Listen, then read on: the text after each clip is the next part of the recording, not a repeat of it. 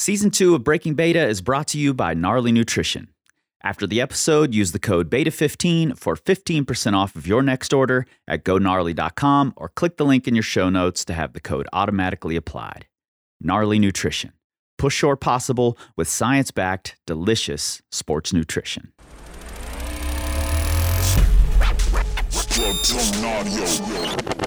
So, tonight's the night. No turning back. Okay, let's do this. Okay, so first I assign point values, correlate to the effect of removal. You gonna split the eights? Skylar, please. Now, the mathematical principle known as the Kelly criterion, upon which I devised my own strategy, not dissimilar to the MIT system. Well, you're not teaching them. I thought you wanted me to be thorough. Just play, you're taking too long. What, you don't think it behooves me to be able to explain any of this? It behooves you to be a pro, that's all I'm saying. That's the fiction, so chop chop. Don't chop me.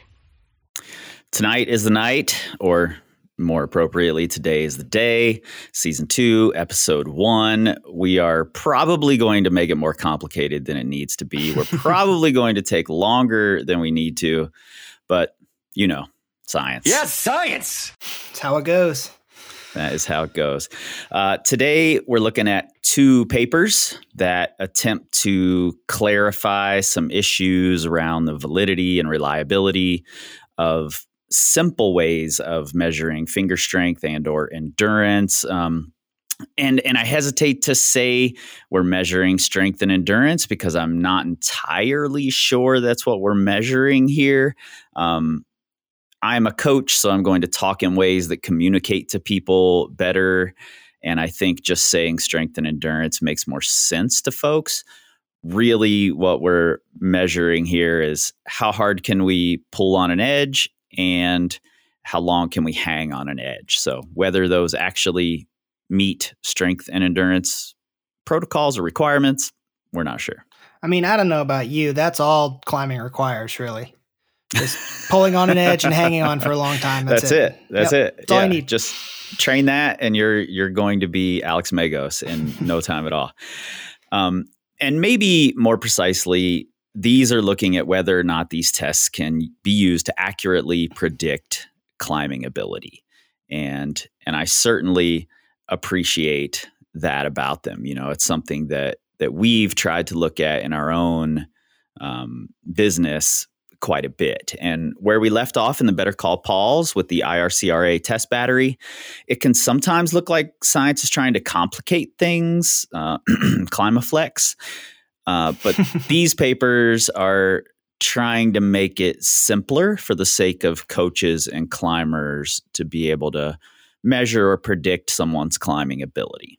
And, you know, I joke about that, you know, this is all you need, but, you know, it is an important data point to consider with everything. So it's not like I think this is a wild goose chase or that we don't need to look at this stuff because it can be useful in tracking and making sure you improve. Yeah, very much so. So the papers we're looking at today, number 1, the reliability and validity of a method for the assessment of sport rock climbers' isometric finger strength. Authors are Dave Giles, Ollie Torr, Tom Randall, Remus Knowles, Stephen Atkins, essentially the Lattice crew there, or at least part of the Lattice crew. It's in the Journal of Strength and Conditioning Research, January 2020. Purpose was 1, to determine the test-retest reliability of a maximal isometric finger strength protocol that uses a pulley system to add or remove weight to or from climbers' body mass, and 2, to establish the criterion validity of isometric finger strength with self-reported climbing performance for the disciplines of route climbing and bouldering. And to just clarify criterion validity, that's just pretty much how does this measure reflect to the gold standard of what we're looking at. Right. And because this is measuring maximal isometric finger strength, they shorten it to MIFS. I'm just going to be referring to this as the MIFS paper throughout this, just so people are recognizing what we're talking about. Second paper, which I'm going to call the hang time paper, Title is which is the most reliable edge depth to measure maximum hanging time in sport climbers. I do appreciate that she didn't say what's the most reliable edge depth to measure endurance in sport climbers here. It's measuring maximum hanging time. Authors are Eva Lopez Rivera, Juan Jose Gonzalez Badillo, and Vanessa España Romero, a name we saw last week in the testing battery for the IRCRA. Journal Elsevier, Gait and Posture, and the purpose was to analyze the reliability of the maximum hanging time exercise on different edge depths, 6, 8, 10, 12, and 14 millimeter, in non-elite and elite rock climbers. And I think it's cool that we're looking at both of these because they're two like pretty different tests. So it'll be cool to compare and contrast. Yeah, I like that they're both trying to answer a similar question, trying to move this thing forward, but coming at it from slightly different angles. Mm-hmm. All right, let's do it. You clearly don't know who you're talking to, so let me clue you in. I'm Paul Corsaro. I'm Chris Hampton. Look, you two guys are just guys, okay? And you're listening to Breaking Beta, where we explore and explain the science of climbing. And with our skills, you'll earn more than you ever would on your own. We've got work to do. Are you ready? Ready? I am. You? You guys can't see this in the video, but I've got 3 drinks here. I've got coffee, I've got water with Gnarly Hydrate, and I've got a protein shake with Gnarly creatine, collagen, and protein in it because I'm lifting after this. So yeah, I'm fucking ready. I have consumed my Chemex of coffee for the day, so I'm good to go too. Yeah, this is the bottom of my Chemex right here in this cup. You want to take us through the methods here? Sure. In a scenario like this, I don't suppose it is bad form to just flip a coin. Cool. So we're going to dig into the MIFS paper first. So pretty much they wanted to do 2 things with this paper. They wanted to make sure the MIFS measure, which I'll talk about here in a second, is reliable from test to test. So it means it's going to come out pretty much the same if you take the same person and test them. Mm-hmm. And then they're also going to make sure that this score correlates well with climbing ability. So for the reliability part of the test, they had 15 climbers. I believe all were male. They tested 2 times within 7 days. They wanted to have a 48-hour rest in between. So what they would do is they would come in, they would do their own warm-up and then go into a standardized warm-up and then perform the test. So the test was hanging from the lattice rung, so it's a 20 mil edge, hang with a arm overhead, and they would have a pulley to take weight off to a point where a climber could hang for 5 seconds. If they could successfully hang for 5 seconds, they'd slowly remove the assistance until the climber couldn't hang for 5 seconds. If they could keep adding weight, they would add weight until they found the heaviest total load the climber could successfully hang for 5 seconds. So they did that, and then they would come in later on after 48 hours of rest, sometime within the week, and test it again. And they'd look at those numbers, make sure how they matched up. And then for the second part, where they tried to look at that criterion validity, they took 228 subjects who, if I interpret this correctly, did the lattice assessment. Mm-hmm. And they did a couple cool things with here where they made sure that people who did the assessment were tested by one of the researchers. So I thought that kept some degree of consistency in there. Yep. And so they were able to get that MIF score from them as well as their self-reported climbing grade and would see how well that score correlated with their climbing performance. And then I think that pretty much covers the broad brush strokes for the methods for the MIFS paper. Anything else you want to add there? No, I like the simplicity idea behind both of these papers. So I think that lays it out well. Cool. And then cool with that. And then we'll go on to the hang time paper. So for the hang time paper, there were 36 subjects, 10 female, 26 male. Climbing experience ranged from 1 to 31 years. Climbing grade, if we go by the IRCRA number, which I thought was cool to see this continuously start to pop up more and more. 13 through 27, which if my research checks out, it's 10D to 14B. So a pretty good range of folks here in this test. So what they would do, you would hang from a straight arm using a half crimp or open crimp type of grip on an edge-shaped handhold until you failed. So failure could have been the climber lost contact with any one finger of the hold, so the pinky comes off. I guess that means you automatically fail, Chris. And then always. And then another way the test failed is if the climber flexed their arms or hips or extended their shoulders, which they kept this consistent with some of the AVA papers we looked at last season as well. So yeah, and maybe it's worth saying that I think the MIFS paper also was half or open, and failure was, if you changed grips, like if you fell out of the half crimp or pinky slipped off, same as the AVA paper, and in the Lattice MIFS paper, the protocol that we talked about in the IRCRA test battery, which was not engaging the shoulder or elbow, they got rid of that. They were allowed to slightly engage the shoulder and elbow for their test. Yeah, true. That's a good point there. So for the hang time paper, so what they basically did was there were, 5 edges, 6 millimeter, 8 millimeter, 10 millimeter, 12 millimeter, and 14 millimeters. And the climber would hang in whichever grip they preferred, open or half, until failure, like we talked about. They would start with a brief session just to make sure everyone was on the same page with how to hang and everybody was familiar with that. And then they would hang on each edge for failure with a 10-minute rest in between. But on the smaller edges, if you hung for less than 30 seconds, they changed that rest to 5 minutes. Yeah, I was unsure about that change. Failure's failure in my opinion. So I'm not sure why that less rest was given. I guess in the means of efficiency, but I think if you want to keep things consistent, I think it would have been interesting to see it with everything 10 just straight across the board. Yeah, I agree. Leave that for smarter minds than me. Science is a mystery. I love that clip. It's so good.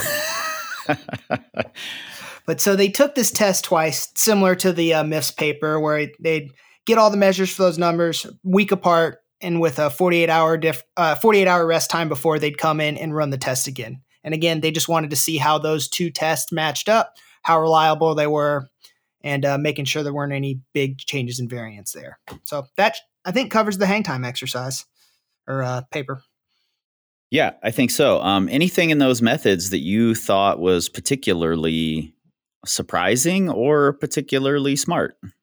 Again, I liked the 48 hours of rest in between. I'm still torn between the choice of grip. It'd be interesting to see, look at both, or just make everybody do one. Seems to add a little bit of variability in there. But other than that, I think both are pretty well put together. Like, it makes sense how things are organized, and you can clearly see what they're trying to look at with all this.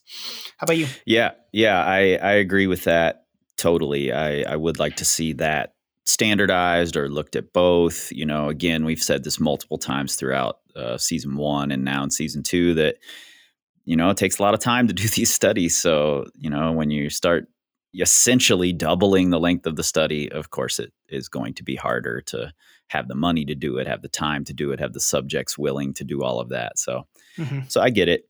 I do like a lot that we're using a larger data set here, particularly in the MIFS paper, using the assessment that Lattice has been building. They've got 184 males and 44 females in this study, which I think is great. Again, we'd love to see more women, but this is a good start, and I totally understand it. We've had trouble getting enough women into our assessments to be able to filter for women specifically. So it's definitely a little tougher to get those numbers for whatever reason. On that note, it was a little surprising that for the reliability testing on the MIFS paper, there were no women. Yeah, I agree with that as well. I wish that was, different. Maybe if someone who's not with Lattice wants to replicate that study, could be cool to change that group up a bit. Totally. And the other thing I want to say about the methods here, both of these papers are looking for simple, and I think that's a thing that coaches need, climbers need. They seem to disagree a little bit on what simple means. The MIFS paper says a pulley and a fingerboard. Most gyms are going to have that. The Ava Lopez hang time paper says, a lot of these other tests have been done with expensive equipment, and we want to make it simpler, just the fingerboard for the hang time. And so I did a poll on my Instagram just to see how many commercial gyms people go to that have a pulley available, because my commercial gym climbing over the last decade is pretty, my experience is pretty low there. And I don't recall seeing many gyms with a pulley.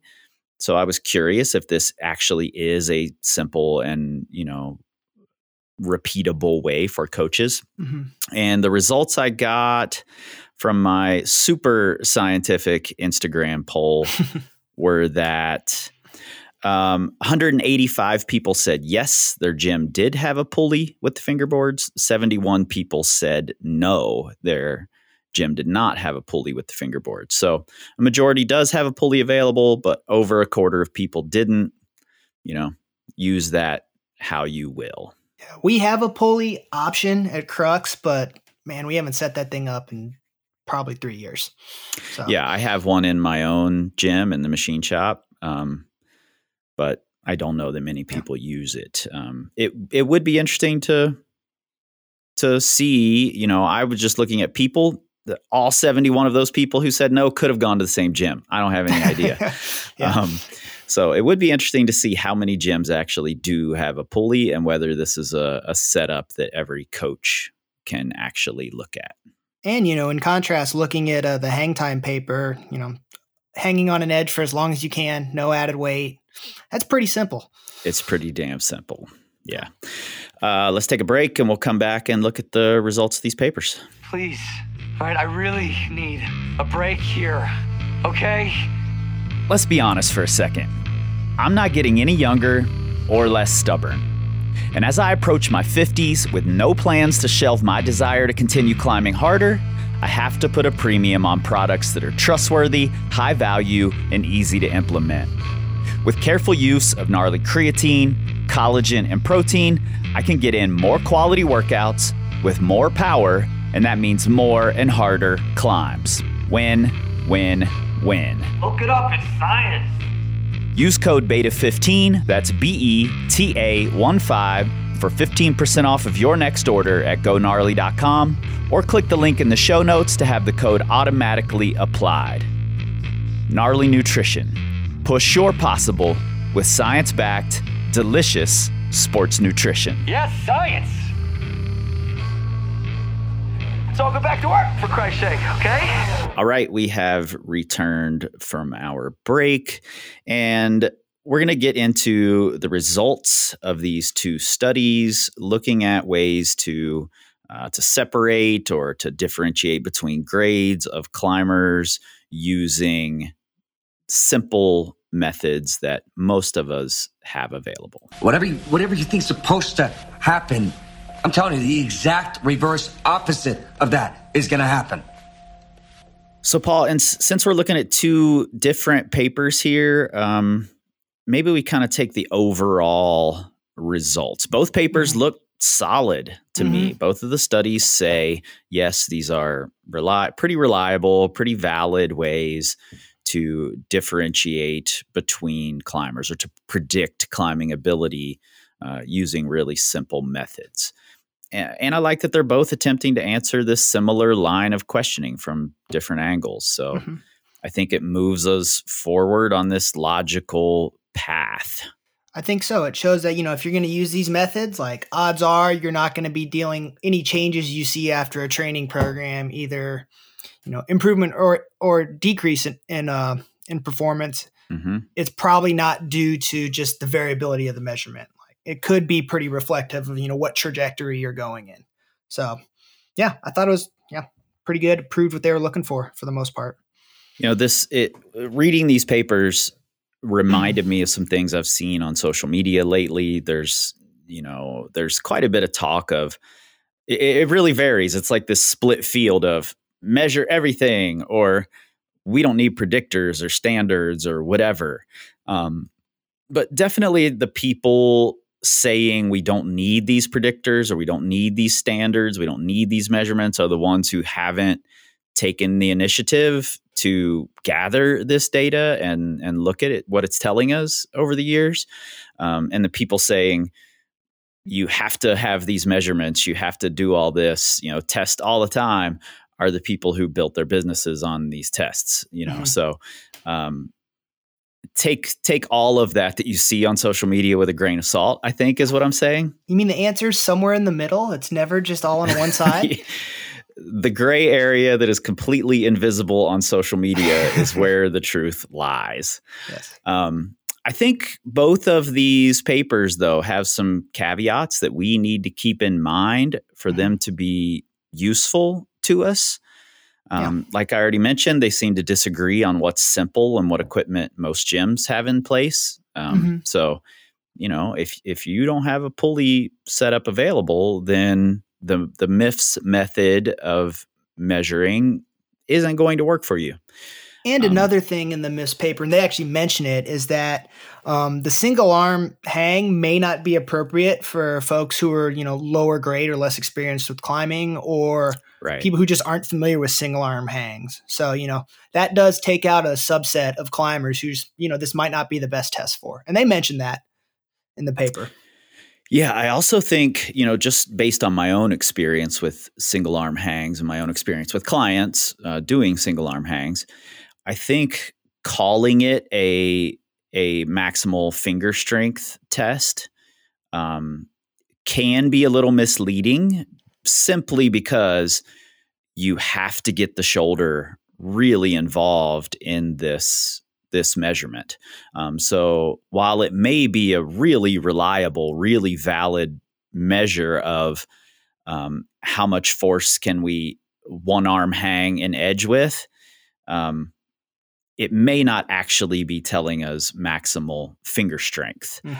There's certainly some shoulder in there as well. And if you have super strong fingers and a weak shoulder, you're probably going to test lower than what your finger strength actually is in this measurement.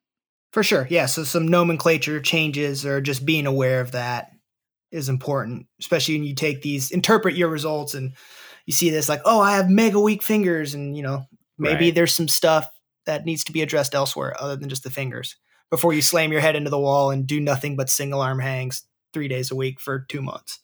Right. I do think it would be an interesting measurement to have in there, simply for if you're doing a 2-armed measurement that shows your hang is great, you can hang with all this heavy weight, but then you do a single arm measurement that shows that your fingers are weak, then maybe we can dial it down and say, oh, there must be a, isolated shoulder issue happening here.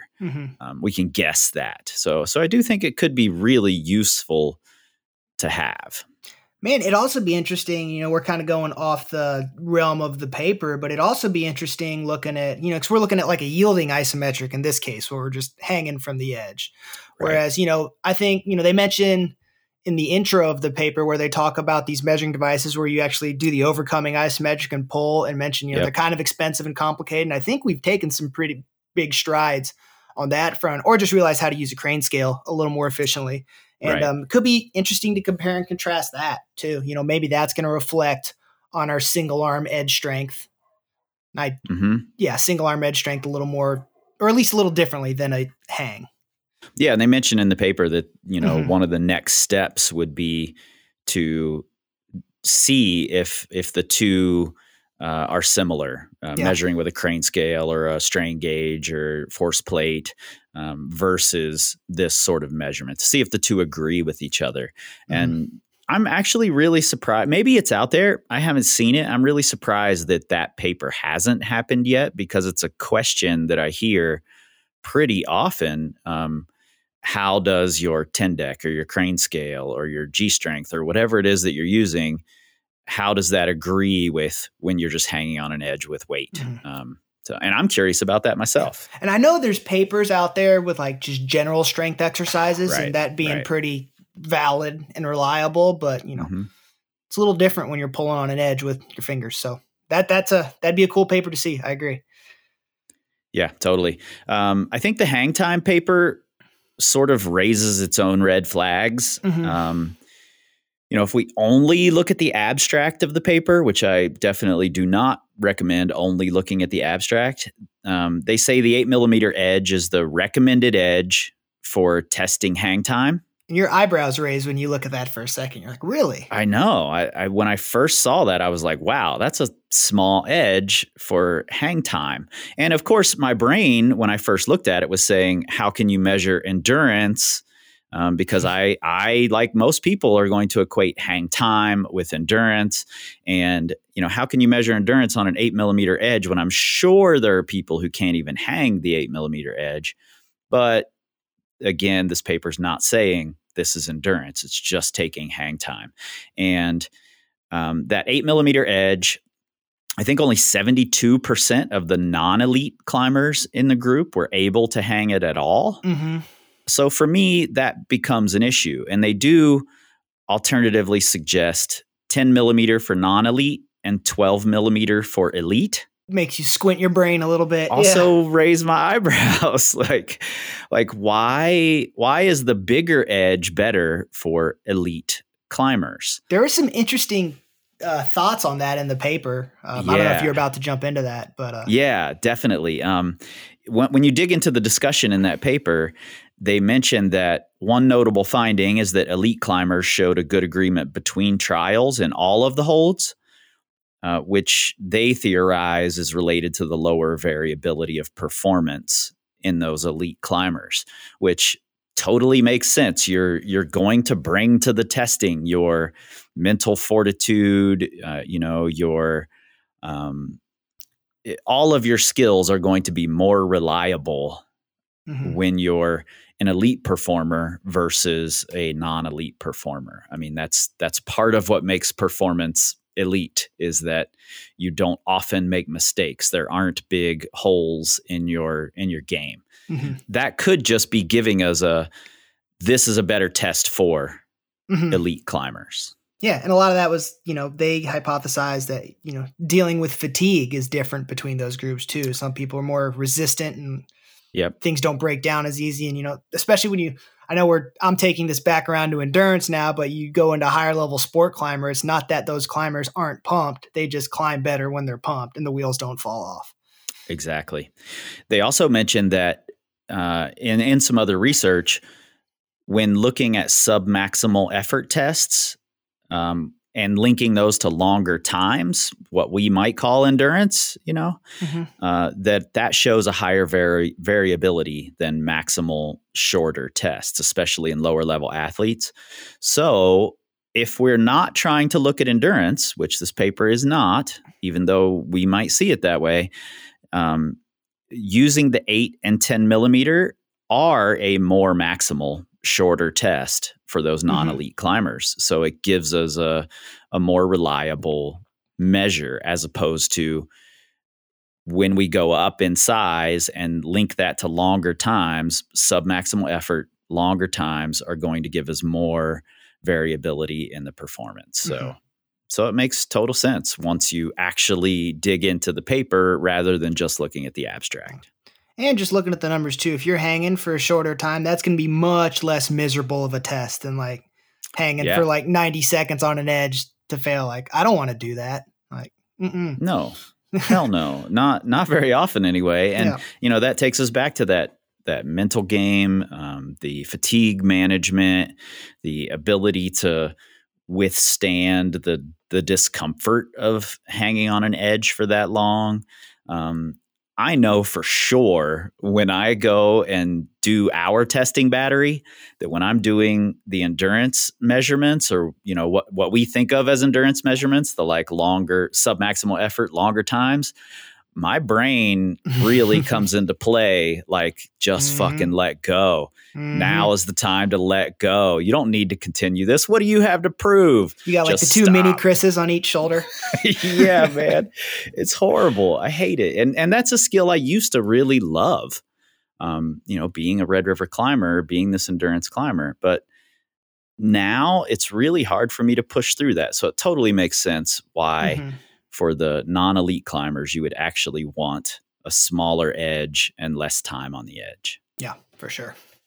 I think that's pretty cool. And something I never would have thought of had we not looked at this paper. Yeah, it was, again, it just kind of made you like stop and pause for a second. But the more I thought about it, I was like, okay, yeah, this does kind of check out within, my pathways of how I think about things. So it's pretty cool. Yeah. Anything else from these papers, that you kind of took away from their results and their discussions? Well, I'm bummed I didn't find out the best way and the only way to measure finger strength. 'Cause, that's what I really wanted out of this is what's the only way? What's the best way? Yeah. But I think, they both show like these could be good ways to measure and track some progress on some aspects of climbing. Yeah. And, I think essentially, having paid attention to what Lattice is doing with their data and, modeling a little of what we do off of what they have done. This paper, the MIFS paper anyway, is essentially taking what they've done in their assessment and looking at it in terms of, is it reliable? Is it valid? Can we actually predict climbing ability with this? And I mean, having a paper based on your methods is pretty fucking good business as far as I'm concerned, Yeah, it was cool to see them go back and, check your work and make sure things check out. And I'm sure they got the results they were hoping for, which is, that's always nice to have when you built something and, go back and check it. So it was good on doing their due diligence, I'd say. The point is, we did our due diligence. Yep. Some things this paper doesn't say. You already mentioned one. Doesn't give us the best way to measure finger strength. What else? Are there other things you think this is saying? One big one for me is that these methods aren't necessarily better or worse than the strain gauges, the force plates, the crane scales. It just hasn't been compared yet. So we don't really know. And this paper is not saying these two methods are the better ways. Yeah, I agree with you completely on that. They're pretty self-contained and just looking at their individual methods. But yeah, it's not making any kind of ranking between all the different methods we have to test finger strength. Yeah, and I'm a fan of the simpler methods. This is something that we talked a lot about when we were coming up with our own test battery. What equipment are people going to have? Are they going to be able to do this test whether they're at home or in whatever commercial gym they go to? Or if they don't have any of that, if they're tucked away in the corner of nowhere, Nebraska, how can we still get numbers we can use? Exactly. So, I prefer these methods over the more complicated, maybe more precise strain gauges and force plates. But this study isn't saying these are better. So if something does arise that says, wow, strain gauges are 1,000 times better than these methods, I would likely switch over. Yeah, agreed. Yeah, I'm right there with you. Another thing it doesn't say is that you need to, and this is just a gripe of mine. I love bringing my own gripes into this podcast. Science, of course. It doesn't say that you have to consistently be measuring in order to improve. We want to take science and say all of this science is telling us how to improve. And it's definitely a catchphrase to say what gets measured gets managed. However, that's not entirely true. You can measure shit without managing it. Absolutely. I've seen lots of people do it. And I think climbing already has a measurement system that shows your improvement of your performance, improvement or decrease in performance, much better than either of these tests, which is, are you climbing harder things? You know? It's not a perfect measurement, not by any means. It's extremely imperfect, but it's the best measure of performance that we have. Yeah, I agree with that for sure. So we have tests, we have measurements, we sell a battery of tests with, results that Dale creates for people, or, runs the numbers and gives people these graphs. And we use the data in our everyday coaching, but I don't think it's necessary in order to improve. So I think we have to remember that. Yeah, they're supportive and helpful and can maybe make things a bit quicker and more effective, but they're not required. Yeah. For coaches, for the sake of moving this all forward, I love both of these papers. I think the simplicity is great. The just trying to make sure that what we're doing is reliable and valid gives us the confidence to keep moving forward with whatever measures we're using in these same sort of methods. I'd like to hear from if there are any coaches out there who are using methods based off of the hang time paper, because honestly, this one was pretty new for me. Kind of these the smaller edge hangs to failure. I know we use a 20 mil on ours, so that's a little bit larger. Yeah, we use a 20 mil hang to failure, and we've seen good correlation, so we've kept it. And like we've talked about a bit in this paper, in both of these papers, we initially went into this saying, how can we measure strength? How can we measure endurance? And it was after many conversations over many months that we sort of came to the conclusion that we don't know if this is measuring endurance. Certainly it's not if some of the people are only hanging for 5-6 seconds. It's no longer measuring endurance. It's just measuring how long can you hang on this 20 millimeter edge. So I do think our 20 millimeter version works well because we've seen a good correlation, but I do think it would be interesting to have that hang time on a much smaller edge and see if it correlates better for those non-elite climbers.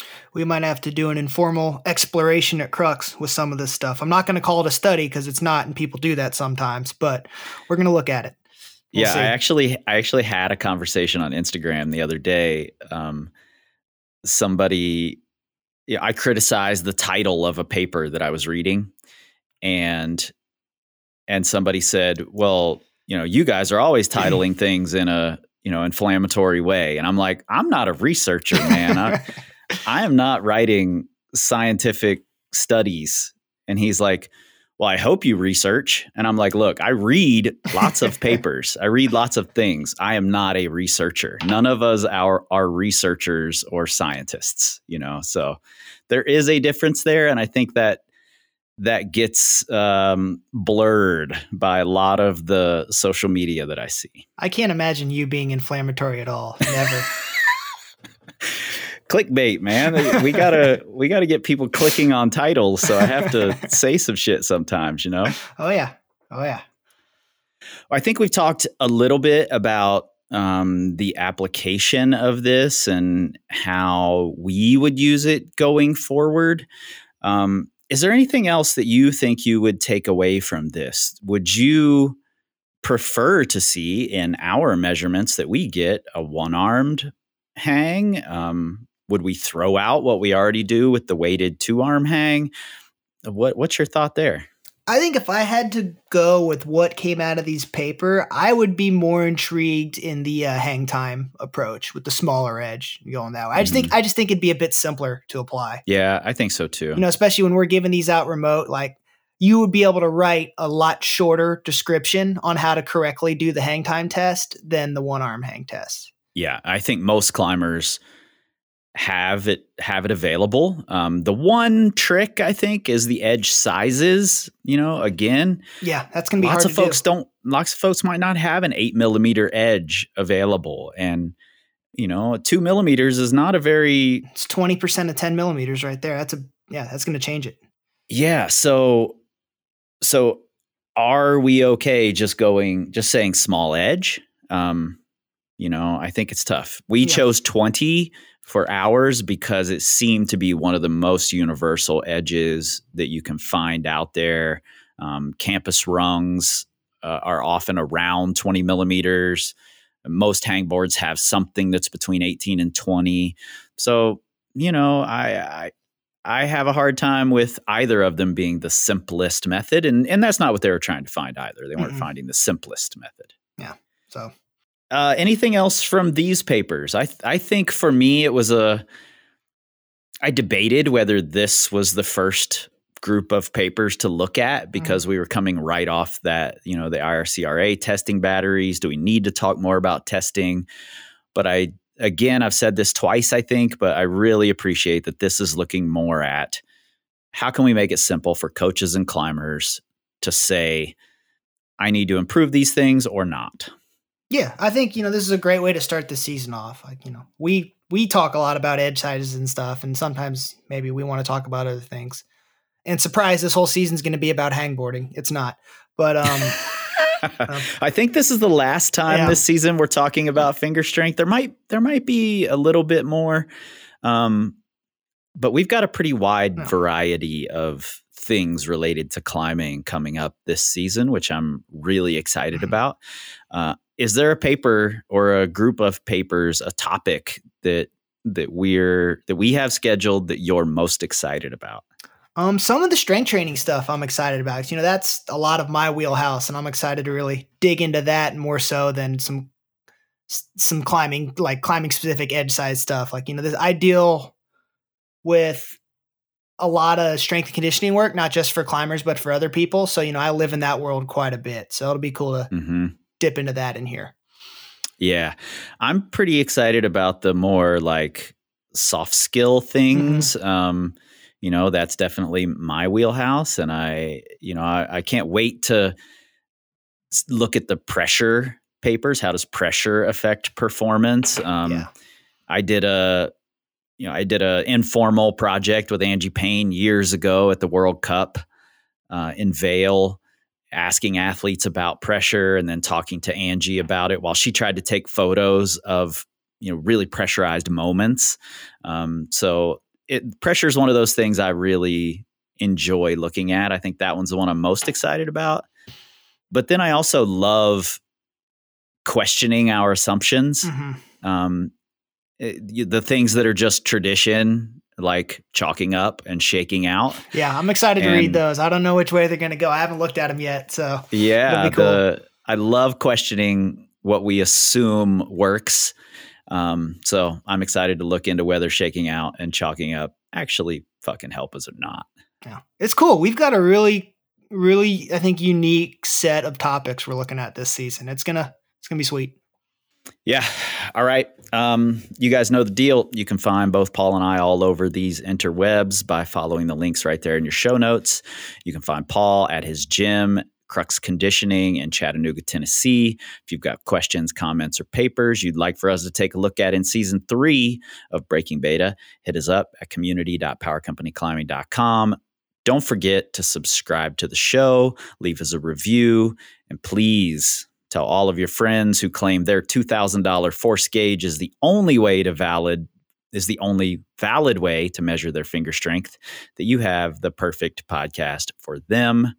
And we'll see you next week when we discuss 3 papers about shoulder strength and injuries, all focused on rock climbing, and one specifically looking at female climbers. Hell yeah. We'll see y'all next week. It's done. You keep saying that, and it's bullshit every time. Always. You know what? I'm done. Okay? You and I, we're done. Breaking Beta is brought to you by Power Company Climbing and Crux Conditioning, and is a proud member of the Plugtone Audio Collective. For transcripts, citations, and more, visit powercompanyclimbing.com/breakingbeta. Let's not get lost in the who, what, and whens. The point is, we did our due diligence. Our music, including our theme song, Tumbleweed, is from legendary South Dakota band Rifflord. This is it. This is how it ends.